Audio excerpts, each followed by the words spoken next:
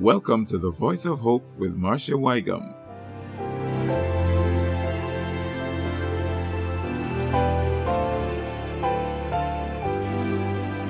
Marcia promises to be transparent and honest, to help you to rise and pursue your inborn potential to live your best life.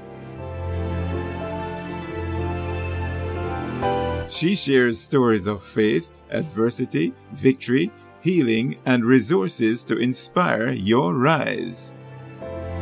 Here now is Marcia Wygum.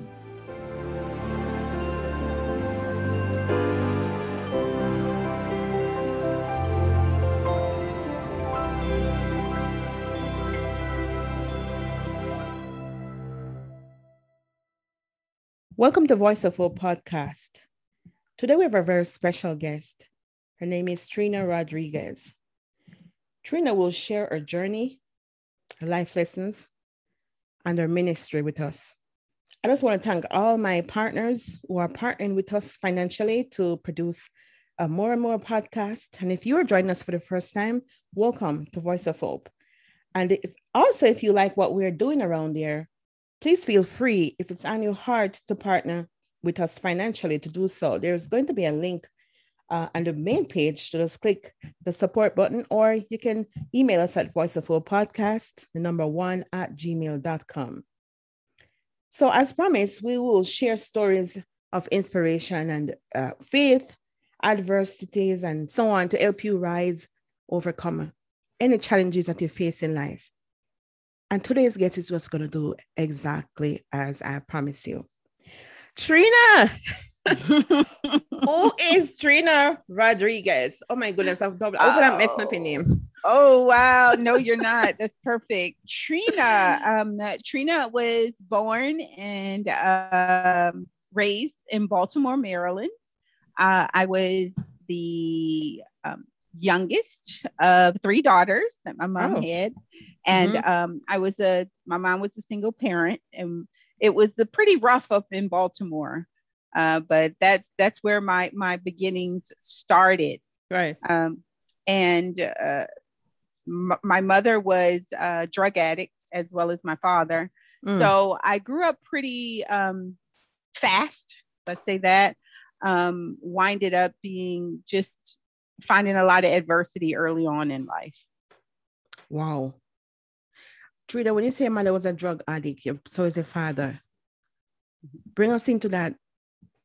Bring us in the home, Trina.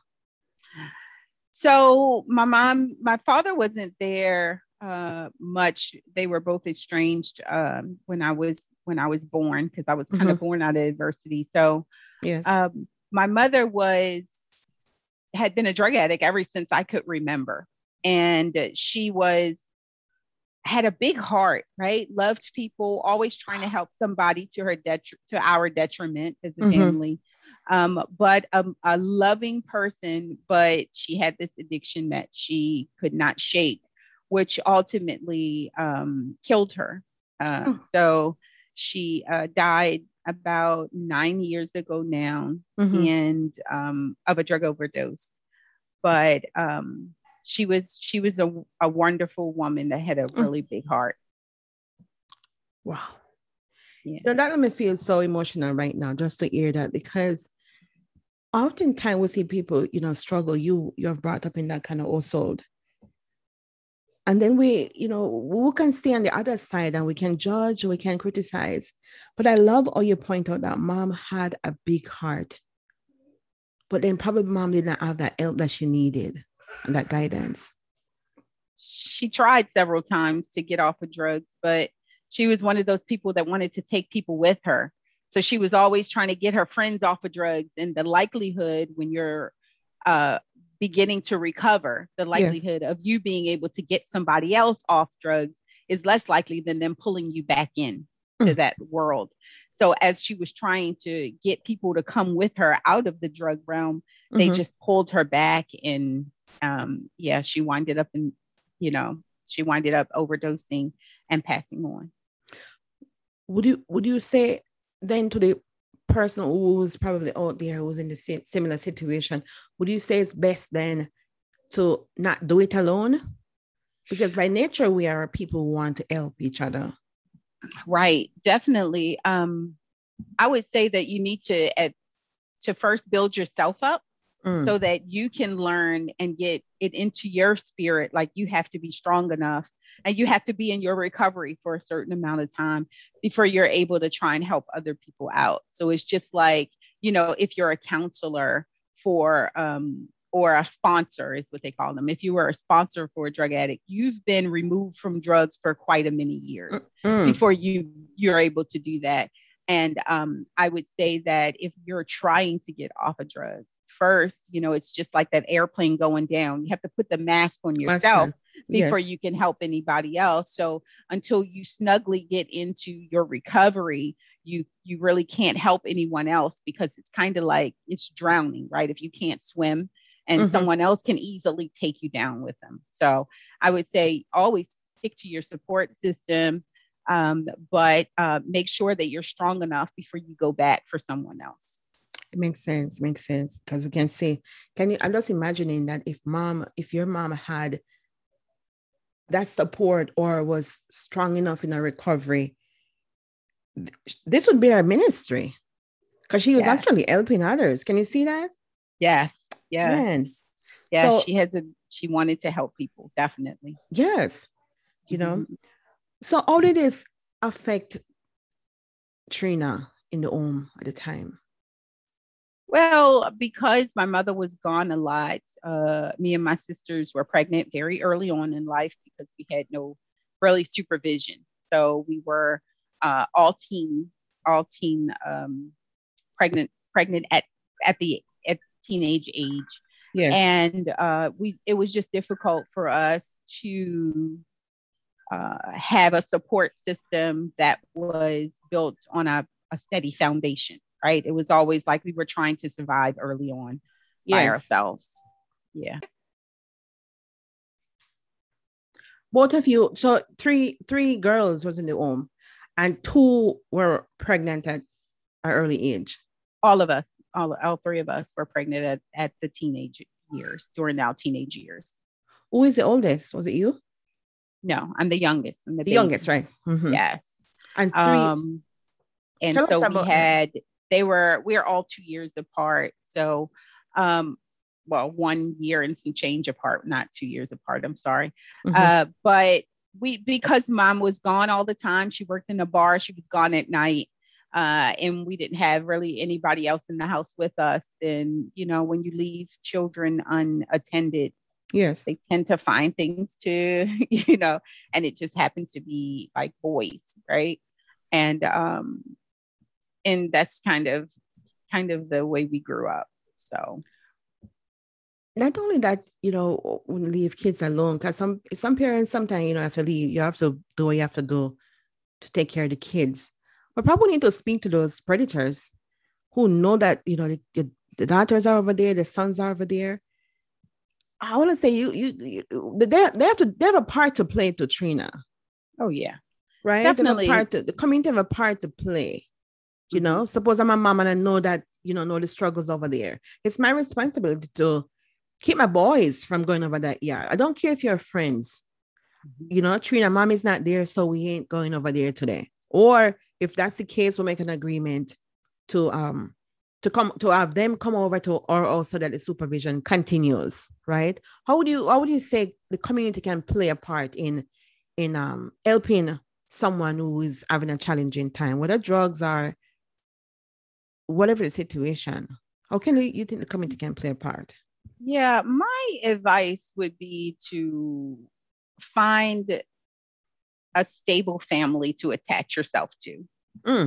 Right. So find some adults that care about you, and spend more time with them. Right. Because that foundation is so incredibly important. Yes. And when I had my daughters, and I had 3 daughters as well, just like my mother, at a young age, I was a teen mom. And I just knew that it was so important to have a stable place for my children, right? And to lay a foundation. Right. So when I was raising my children, I I wanted to do everything differently. That's all I knew. Everything I tried was me trying it for the very first time and trying to figure it out. And I was trying to go to school because I wanted my children, excuse me, I wanted my children to understand that education was important. You know, I got pregnant with the first one and I'm like, how am I going to take care of her? I don't have any education. Like, what does my future going to look like? And so I started going to school. I made sure that they were in good school districts. I made sure that they got the education that and had the stable home that I did not have. Tell us how challenging it was. What was it like? What did you have to do? And just speak to our audience out there who probably are teen moms or going through challenging times, or probably they have the kids and they're thinking that that's it. When you're trying to do something, for one, when you become a teen mom early, you have to make some decisions about what kind of mom you want to be, right? And what life you want your children to experience. And I knew early on that I wanted something different. And so I moved to a better neighborhoods. I couldn't afford private school and things like that, but I could afford to go to live in a little nicer neighborhood that had a better school district. You know, living up in Baltimore, Maryland, they have really terrible school districts, and they have places that you can go that teaches you how, to go to college, and they prepare you for higher education. And I wanted to be in those schools. So I moved my children to a better area, and I got them into dance and basketball and volleyball. I got them into things that kept them busy. Yeah. I always tell young parents, keep your children busy, because an idle mind is the devil's workshop. And when they don't have anything to do, they tend to move toward things that are negative, not things that are positive. Wow. And so I am a lucky today. And I decided, so I was in Maryland, and then I was like, Baltimore is really getting crazy. I want to move my children to a slower pace. And I decided to relocate to North Carolina. And so I raised my children from middle school on up to in North Carolina. Right. And it was one of the best decisions that I ever made. But it was one of the loneliest decisions that I've ever made, because I was trying all these things that nobody else around me were doing. I was trying to go to school. I'm trying to raise kids. I'm trying to, it took me 12 years to get a 4-year degree, because I would not give up, and I wanted my children to see me finish. Wow. So today, because of God's grace and mercy, my oldest daughter is an opera singer.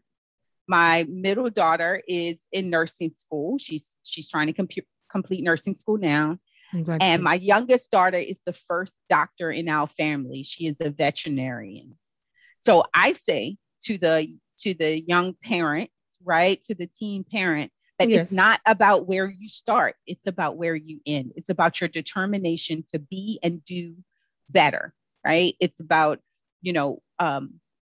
your persistence, right? And your perseverance, your resiliency, how you bounce back, and, what's more important, making sure you keep the focus. Once you have children, it's not about you, it's about them, because you chose to bring them into this world.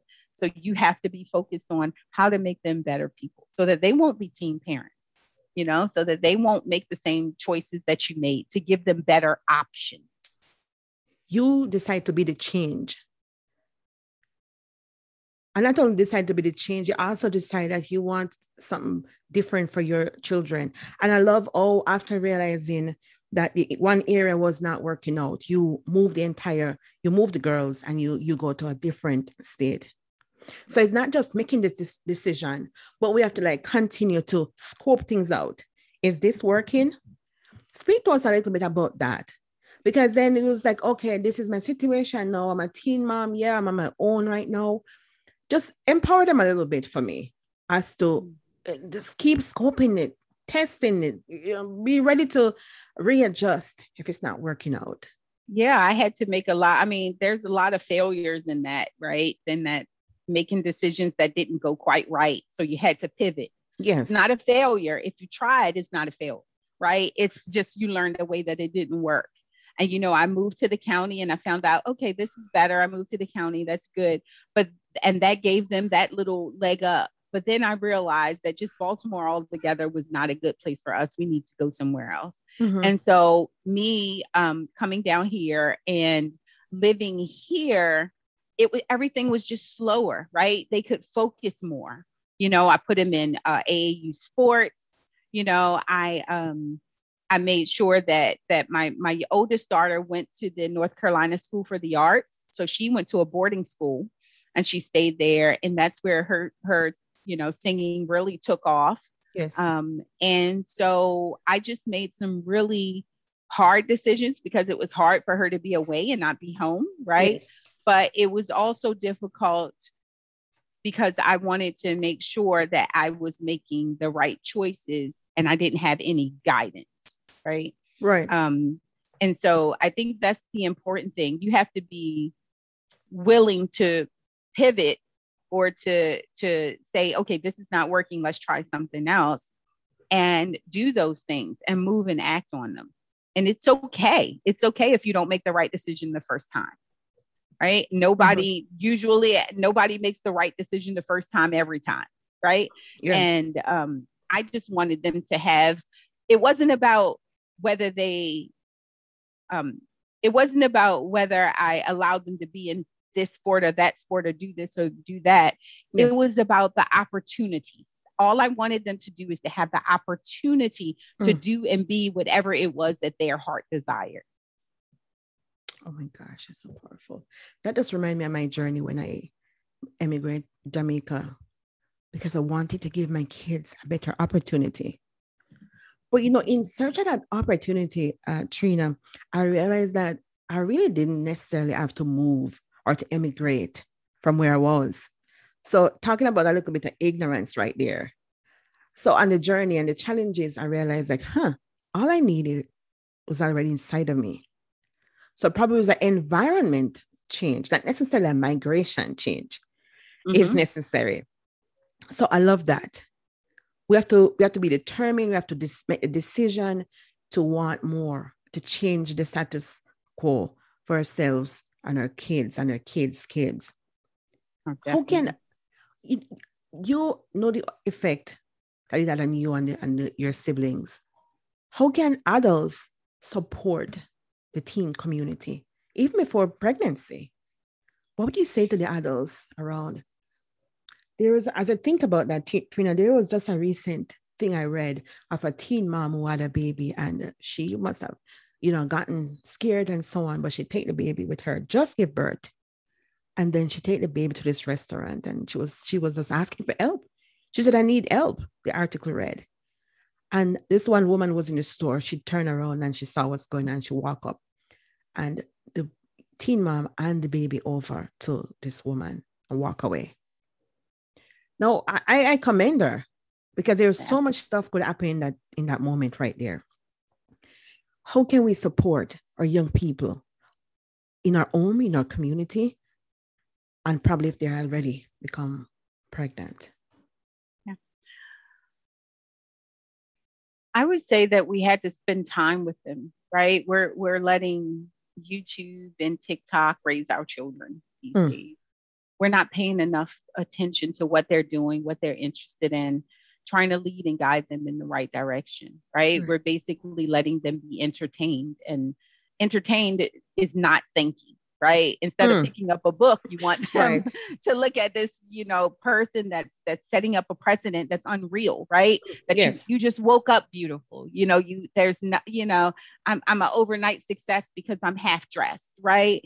And there's you have to pay attention to the idols that they're putting in front of them, right? And you have to make sure that you're talking to them, that you're keeping an open dialogue. Hey, what is it that you want to do with your life? I talked to a teen that I'm really close to, and I asked her, what does she want to be? I said, so what do you want to be? And she said, I don't know what I want to be. And then she said, I want to be married. And I was like, so what do you have to offer someone that you want to be married to? Like, do you plan on doing anything for yourself to build yourself? Right. I was like, you should have something to offer too. As a woman, you should have something to offer too, right? But it was just trying to get them to understand that it's not about other people, it's about you and what internal work that you've done. Yes. And as a parent, you have to watch your kids closely. You have to watch their moves. You have to watch who they're hanging with, who they're affiliating themselves with. And I think just making sure that you're monitoring them, because I think currently we're letting YouTube and media, all of these social media platforms to raise our children, as opposed to letting them have good expectations and good hopes for their future. Wow. You know, as you said that, I think about these 4 things that I read recently in a book called Marriage on the Rock. And it says the basic needs that our human beings are instinctively motivated to satisfy all of our lives are acceptance, identity, security, purpose. So acceptance, identity, security, and purpose. And as you said, and I share this because when you said she said she wanted to be married, it tells me right there that it could mix up into these 4 things here, that she probably want to feel accepted. She feel like if she marry, you know, he's going to provide all of this stuff. Mm-hmm. But Trina, you know where substance come from. You know who we live and move and have our being in. And right. These 4 things, acceptance, right? It doesn't come from our husbands or anyone else, or in sex or having the kids and all of those stuff. It comes from our source. So I always tell my kids there, we have 6 kids. And I don't think it's too early to start to tell them about these things. But all these 4 things can only be found in who our source is. I mean, Trina, I know for you is God, for me is God. But guess what? If you're out in Radio Land, we aren't gonna dispute who your source is. But come to a place of knowing and identifying your source. Because until we know that, then that's how we're going to infuse that in our kids in our home. Because, you know, as you know, Trina, we are responsible for our home, right? That's right. I love it, Trina. I love the progression right there. The you know, your mom was a helper. She has an heart of gold. Mm-hmm. Your mom was an heart of gold. And even though, you know, we can say, oh, she died of overdose though. Guess what?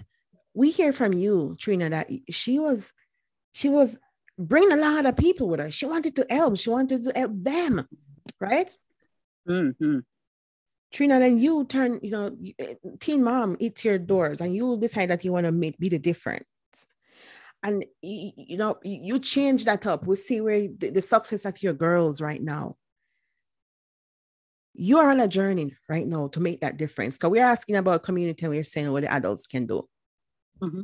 What is Trina doing right now to give back, not only to the family and the households who are suffering from drug addiction right now, or the teen moms, but in women and in life in general? Tell us about FemWork. Yes. Do not sit. Yes, FemWork was birthed out of a tragedy in my life, and I have a story that I share that I'd like to share with you right now. That's okay. Please go ahead. FemWork is birthed out of tragedy. And then there's a story. I couldn't wait to be 40 years old. 40 was my magic number. It meant that my youngest child would be 18 years old, and I had reached a pinnacle time in my life. I was excited about the possibility of traveling, going on new adventures, taking risks, and living life to the fullest.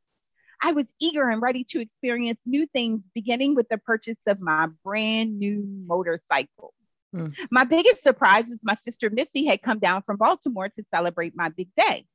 We played cards, took turns riding a motorcycle, and just enjoyed each other. The weekend was a success, and I was energized and ready to begin my new life. But Sunday seemed to come too soon, and my sister, her son Carl, and my daughter Queen had to go. I was sorry they had to go, but my sister's presence really made my 40th the best birthday ever. On the following Friday, as I was preparing to go to work, I received a phone call. On the other end was my nephew, Carl, sobbing uncontrollably and muttering words I couldn't understand. As I urged him to calm down, I heard Queen's voice in the background, stammering something about an ambulance and resuscitating my sister. I was confused, weak, and scared, but I knew one thing. I had to get to Missy, and she was 5 hours away. My husband and I gathered our things, collected my youngest daughter, and we headed to Baltimore. As we were in the car, I began to call my job to alert them that I wouldn't be in and to let them know what was going on. As we were in the car, my husband began to nudge me and said, honey, I need to talk to you. Can you hang up the phone? And I said, no, just give me a second. Let me get some stuff at the job straight, and then I'll be right with you. And he said, no, honey, I really need to talk to you. Can you hang up the phone? So I conceded. I told my boss I would call her back. I hung the phone up and I turned to him and I was like, what? What is it that's so important? And he took this really slow, deep breath and he said, your sister has died. And it was as if everything went silent. All I could hear was the pounding of my heart in my chest. What do you mean my sister died? She was just here last week. There's no way she could be gone, not gone forever. And then all of a sudden I heard this blood-curdling scream that jolted me out of darkness into reality, that my sister had died. This drive was the slowest, most miserable journey of my life. Missy was more than just my sister at times. She was my mother, my friend, my confidant. She was literally everything I knew about myself. And she was gone. And I was lost. All I kept thinking about is talking to her earlier in the week and she telling me that she didn't feel well and she had called her job to let them know that she wouldn't be in, and they threatened to write her up. And she went just 3 days before her death, and she went to work anyway. I kept thinking, why would you go to work sick? Why wasn't you more concerned about your health rather than a dang job? When I got to the hospital in Baltimore, I found out that my sister had died of sudden cardiac arrest. And they allowed me one last glance before they covered her over with the sheets. She meant so much to me. It was so hard to let go. And for the next few days, I had the difficult task of preparing for her funeral. And the process was mentally and physically draining, but I made it through. I also had to go to her job to pick up her things amongst all the other loose ends that had to be tied. When I arrived at her job, her supervisor greeted me at the entrance and escorted me back to her desk. And it was a completely open space. And it was dimly lit and it felt really cold. And in the center of it was a lone chair that had a sign affixed to it that read, "Do not sit." That sign pierced me like a spear through my heart. My sister had spent 20 years working for that company, sitting in that chair for most of it, and that's all that was left of her? A sign that the company had affixed to the chair? Is that what all her sacrificing was for? Is that the legacy that she left? I had no answers for her life. But in that moment, I realized that I had no answers for my own. During the ride home, I couldn't seem to get the vision of the sign in that chair out of my head. It seemed to have imprinted my soul. Do not sit. And that's when I decided that I didn't want to be in the passenger seat of my life any longer. I didn't want my sister's fate to be my fate. So instead of sitting, I decided to stand, and do not sit became my motivation to keep moving and not to sit, not even one more day. I wanted to be counted. I wanted to be heard. So today I plead with you. Do not sit and waste the talents you have been given. Do not sit around and expect someone to hand you your dreams. Do not sit out on opportunities to be better. And do not sit and wait for life to pass you by. Thank you. Let me remind you that you listen to Voice of Hope podcast.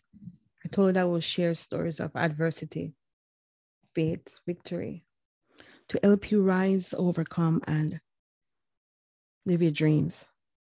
Yes, we are still listening to Miss Trina Rodriguez. Her work, femme work, was birthed out of tragedy. What you just heard, yes, she's a poet. She turned reality into poem. That's a strong message. Do not sit. It sounds not only a strong message, but it was very piercing. You know, sometimes we get up and we go to work and we think that's all there is to life. And then we never focus on what our true potentials are. Work, that's which is within us. I did a video on who could understand the plight of a Black man. Okay. And that is on YouTube. It's just some of my poetry that I had to get out of there after the tragedy of George Floyd. And I just wanted to remind our Black men that I see them and I love them. And so if you go on YouTube and you search who could understand the plight of a Black man, it'll come up. FemWork is an organization it's a work because I wanted to help women that were like me, that didn't have the information they needed, right? To teach them how to successfully navigate through the workforce. Like I had to learn everything the hard way.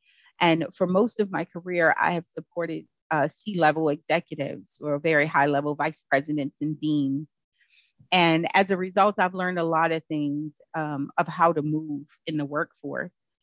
So FemWork is basically women work, but Fem stands for, we teach individuals to have faith in their ability to affect change, to educate them in the area of their need, to motivate them to pursue their dreams, and to empower them to take action. So we help them with whatever they need in order to successfully navigate through the workforce.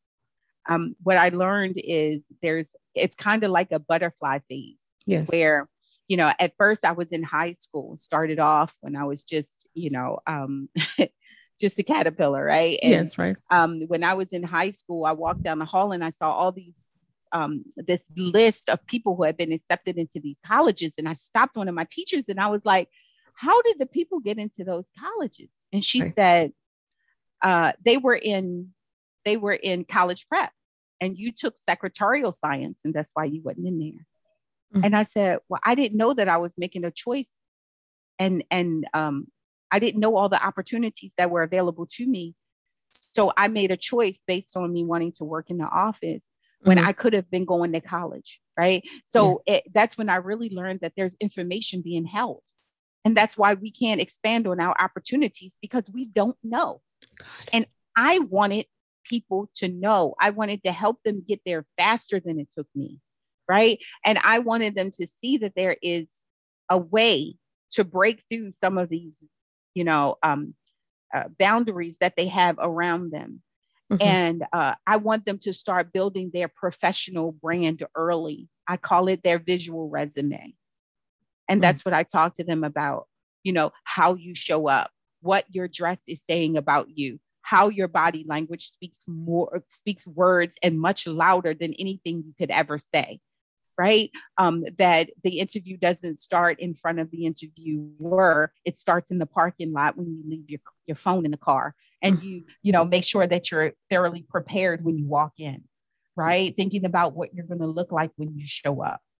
Right. So I try to feed them confidence, right? I try to feed them empowerment, right? That you have, just like you said, you embody everything that you need. It doesn't matter about your circumstances. What you have to do is pull upon those strengths that are in you and cultivate them, cultivate that professional image, be committed to who that person looks like. right? And I just want the best version of them to come out. I want them to have options. I'm all about options, opportunities, opening up doors.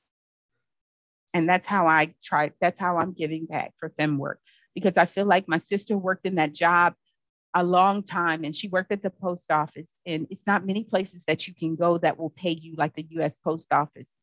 And so I felt like she felt like her options were limited, right? Mm-hmm. And because she didn't have very many opportunities to go somewhere else and make the same amount of money, then that's why she felt like she was stuck there. And that's why she worked so hard. And I believe that it led to her demise. I'm sure she had things in her that could have been birthed, and she could have figured out her purpose if she wasn't busy trying to go to a job every day, just like you said. Probably it's because of your upbringing and the stuff and the tools that you did not have. Yes, combined. Definitely. Yes, definitely. I would say the cocoon phase was when I went to an interview one time, and in that interview, a girl came out right before me, and we were at a law firm. Yes. And the girl had on this really colorful skirt, and she had these big 6-inch colorful heels on. Mm-hmm. And she was coming there for an interview. And when she walked out, I was like, Trina, don't say anything. But I had to. I was mm-hmm. like, do you know that what you have on is not appropriate for an interview? And she said, you don't think so? Because we don't know. She thought that club attire, because you're dressing up to go to the club, she thought that meant you're dressing up to go to an interview, because it's dressing up. There is a difference, right? And she honestly did not know.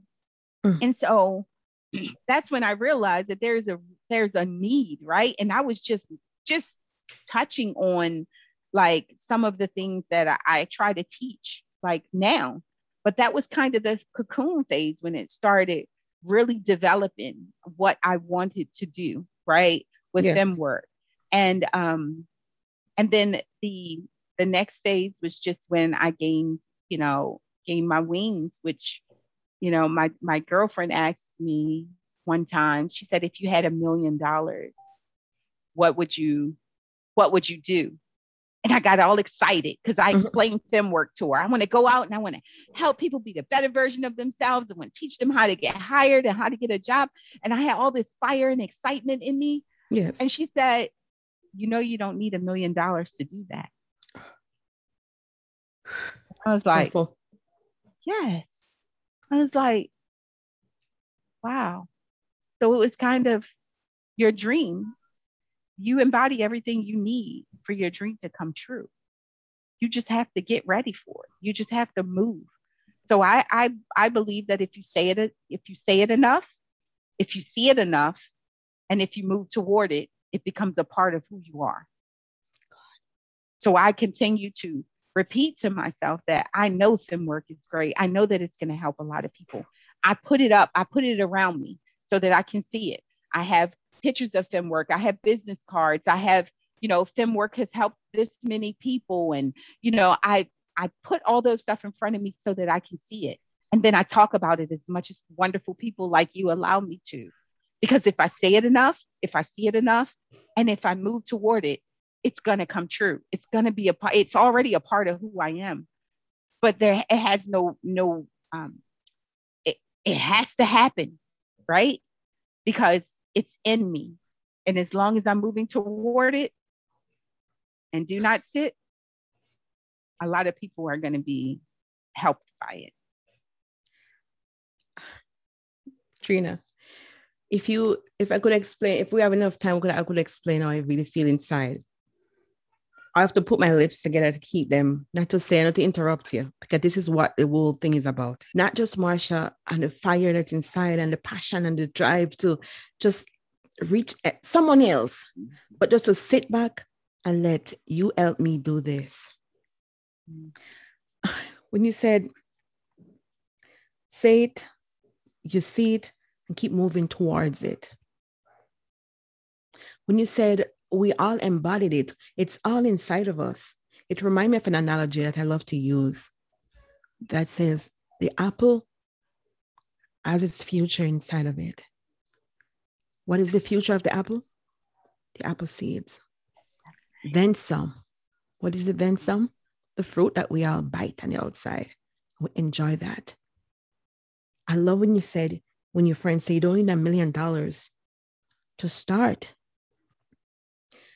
I know there's somebody out there right now, they're thinking, but yeah, Marsha, you and Trina over there. Yeah, Marsha, you're doing the podcast. And yeah, we understand your story oftentimes as we listen to the podcast. And we hear Trina is saying her daughters are successful. She look nice and bright over there right now. But then how do we find that purpose? And I like, if I, are you gonna let you answer that? But as I remember back, you said you were on the way out of the interview and you saw that young woman dressed in the way, and you said you were trying to say not to say anything, but you couldn't keep it back.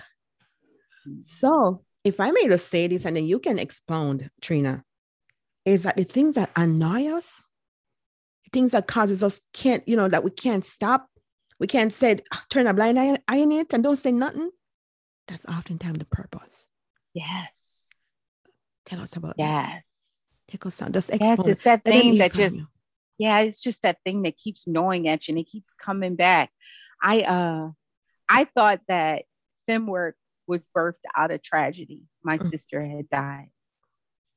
I read my graduate school application. Mm-hmm.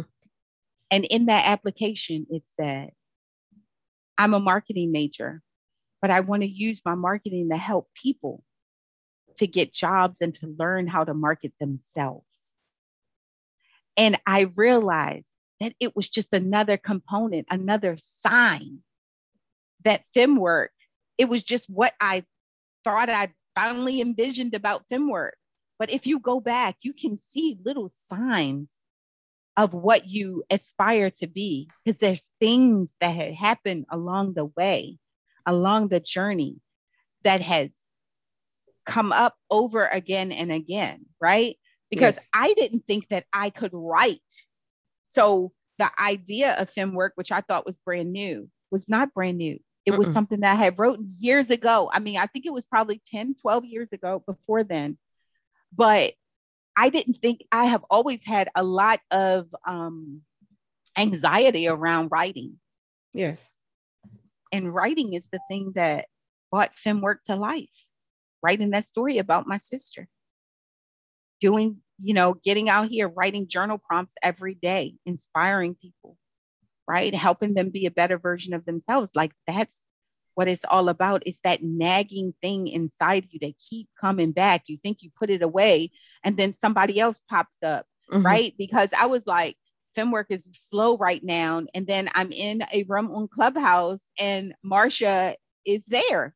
And so I'm talking to Marsha about some of my stories, and there you go. Another flame ignited, another reminder, another thing that's poking at you to say, hey, Fem can't die.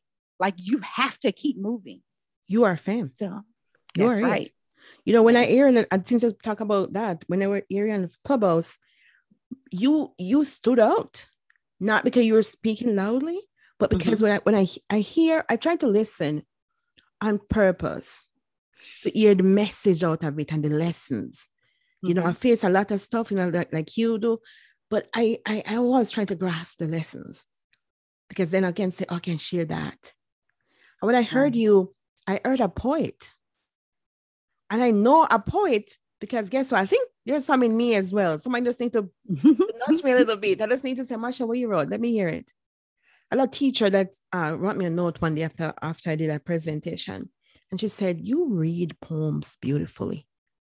Keep doing it. I still have that paper until today. Wow. When you spoke, I didn't just see a Trina. You're a poet. You're a poet, and it's inside of you. And I love when you embody everything. Do you want to share that? So, I guess a couple of things. Would you say, in order to find our purpose or the thing that annoys us, somebody might say, I could hear a listener said, Marsha, but that's everything in life annoys me.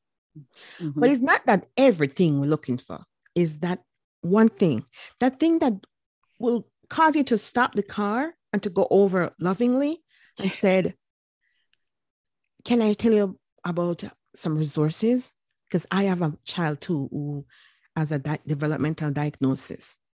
The thing that will cause me to do a podcast like this, because the podcast like this supports and really is to empower women who just got a diagnosis that a child is going to be different, or she's parenting a child who has a diagnosis, and all she hears is that this child is going to come to nothing. Trina, I can't tell you how many parents and things that I read that they all have the similar story. Doctor said, oh, it's going to be a vegetable. You can't do anything academically. And okay. And on top of that, termination is an option if you want it. Right. I know it happened because I was told that. So I like, oh, you just unfolding for us, the passion that's down in there is that thing that moves you to say something when you don't want to say something. I can't tell you how many times I'm on the road. My family, they know me by now. But when I go to places and I see people and if there's a need, I'm ready to serve. Trina, what I realized, it got confirmed this past Saturday. When I was growing up, and listeners, you can look in this area too. Look back on the thing that you always said you wanted to be when you were like 5, 6, 7. Go right back down there. Don't think about anything challenging. Just go right back there when you're a child and you jump up and say, yeah, I want to be a singer. I want to be like your daughter, Trina. She says she want to be on Broadway. Yeah. Yeah. I always said when I was growing, I was maybe about I don't know, very young. I said, I want to be married. I have a huge family of 7 kids. I want to have 7 kids, and I want to preach the word of God. Now, this past Saturday, from last year, I was doing some ministry classes. And then this past Saturday, I was licensed and ordained as a pastor. Oh, amen. Amen. And guess what? Why did I share this? I share this because along the journey, and we're doing life and we're doing this. Oh, I just know I want to go do, learn how to teach the word properly. So I didn't even think about the vision down the road. I was just reminded of this Sunday. I was like, can you see this coming together? So Trina, that's where it is. That thing down there. So don't be tempted to say everything annoys me. But look back down on that thing. If your mama is alive or your dad is alive or somebody, some good adult in your life, ask them, what did I say I always want to be? And then look and see. The path is right there. Probably you're already on the path, or you just need to divert a little bit, Trina. Yeah. Trina, sometimes it's that thing that you try to avoid to act like it's not the easy thing. It seems like it's the thing that may come easy to you, and other people are like, how are you able to do that? Right? And you're like, absolutely. Me thinking that me feeling like I had so much anxiety around writing. Like, how is it that writing has become my thing? Right? Yes. How? Right. And sometimes too, it probably could, and then we could probably be doing this and going deeper, right? Is that the anxiety that you felt, probably there was somebody in your life then who says, you can't write. Or exactly.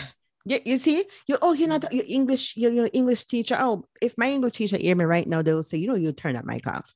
But guess what? That's not about I'm not an English teacher or tutor or whatever it is. I just want to get my message out. Message of hope. Right? So it's that thing that everyone tells you ain't good at. Right. That's the thing right there. And then there goes the anxiety. Oh, it's deep. Yes, but guess what? Break through it as much as you can. And that's why we have programs like this.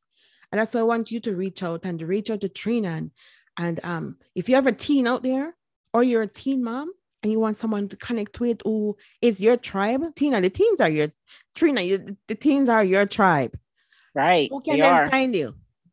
They can find me at femwork.org, and that's FEMEWORK.org.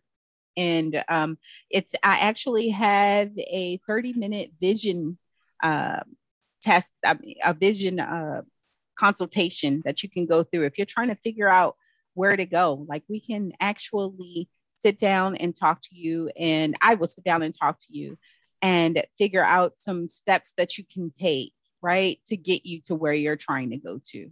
And I just want to help. I want to do my part, right? Everybody says that there are people that are assigned to them, and I am committed to taking care of those people that are assigned to me. So please reach out. Absolutely. You said that lightly, but I'm going to, if you give me permission, I'm going to change two things you just said. Mm-hmm. You said you're trying to. From today on, you ain't trying to. You're doing it. Amen. The sound of your voice is going to go out. It's going out. And many people is going to be blessed. Many teens is going to realize that Trina is the leader of my tribe. Mm-hmm. I don't want you teens, because you can speak to them perfectly. When you said we're all called to a particular group, if I had my book out, read to you what the pastor charged us with last Saturday, it said, embrace the people group that God calls you to serve. That's right. He didn't call you to serve everyone. Probably never calls you to serve a woman with a child with developmental diagnosis. But you walk the path of the teen moms. You walk the path of the drug addict. Right. That's your tribe, I believe. And more, and some. Right. People are always judging us, right? What we want to do is we want to make sure that we provide them with a canvas in which they can make a good judgment about us. So we're the ones that can control the narrative. And we need to be thinking about that before we show up. Before we speak, being mindful of what comes out of our mouths, even if we're not in an interview, period, in life, right? If it's not meant to lift up, right? I've always tell my kids, and this is something I'll tell you, I'm like, so what is my motto? And it says there's consequences for your actions, whether they be good or bad. Think about the consequence before you do the action. And that's how I live my life. When I heard you on Clubhouse, you were saying a poem. And that poem, after you told me, you were actually directing it to your partner. And I want you to close us out with that poem, because you are a poet. Oh, I love Trina Rodriguez. She's going to have the last word. She's going to give us the three things. And then she's going to close us out with the poem. Thank you so much for listening to Voice of Hope podcast, where we share inspiration stories to help you rise, overcome, and live your full potential. Email us at Voice of Hope podcast, 1 at gmail.com, or click on the link to partner with us financially if it's on your heart. You know, this is the internet. You don't have to do anything. But guess what? In spite of it all, money is needed for ministry. But ministry is not run by money. We're going to serve you. We're going to equip you. Because that's my charge. Trina, sorry. Oh my gosh. Take it away. Three things, and then close us out as a poet with that poem you had. Three things. I would just say the three things that I say to live a purposeful life. Is that what we want? I just want to make sure I understand. If that you see it enough, you say it enough, and if you move toward it, it becomes a part of who you are. That's what's most important to me.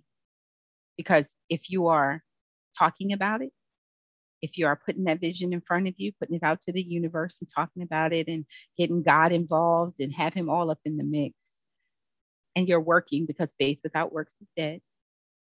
So if you see it enough, you say it enough, and you move toward it, it becomes a part of who you are. The poem that I'd like to share is Who Could Understand the Plight of a Black Man?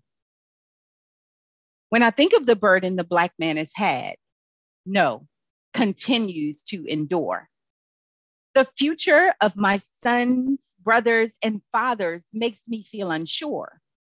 During slavery, our men watched and felt powerless indeed, as their women and children were taken and sold like some seed. They were shackled, beaten, forced to watch their women be raped, all creating a hole in their souls, not knowing how to escape. After 400 years of torture, they told them they were free. only to be restricted and left to wonder how to rebuild the broken family. Supposed to be the head, but brainwashed from so many years of no hopes of being free. Then finally released with nothing, having built mansions for masters without a claim of equity. Wondering where to start, rebuild, and reclaim his place in a world with no respect. Yearning to be the alpha he was born to be and trying to survive with a knee on his neck. Fast forward to today, the government aids Black families without a man in the home, only assisting those women with children and rewarding them for the man being gone. Police brutality and killings running rampant, whether you're guilty or not. Incarcerated by the masses and profiting on them without a thought or a right. Giving the jobs to Black women because they're seen as less of a threat. Knowing all well the man has the skills, but the job he won't get. Then home comes the woman with a check in her hand, waving it around and asking, how are you the man? Where in this world does the Black man get a seat? Really never sitting down and never landing on his feet. Stripping him little by little of his dignity at every turn of a key, finding countless ways to oppress him, which is the opposite of free. Who will hold him and support him through this dark journey called life, when not only a woman belittles him, but claims she's his wife, forever giving love that's never reciprocated and forever accepting less? Who could understand the perils of a Black man when even he is unable to express the stress of finding a place in society for an alpha with golden skin that was born to lead in such a place that literally fears, dishonors, discredits, and really wants him to leave? So I ask, where is the love and understanding for the plight of a Black man?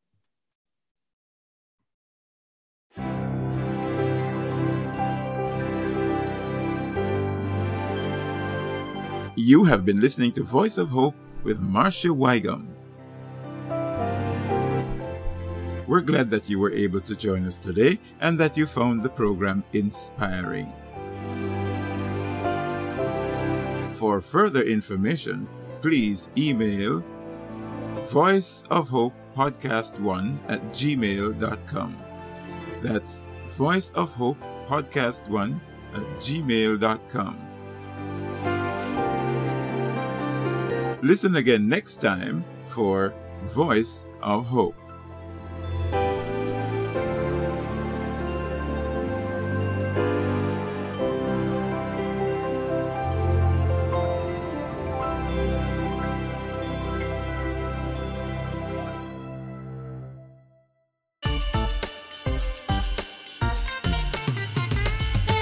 Hello, I'm Sidney Thorpe.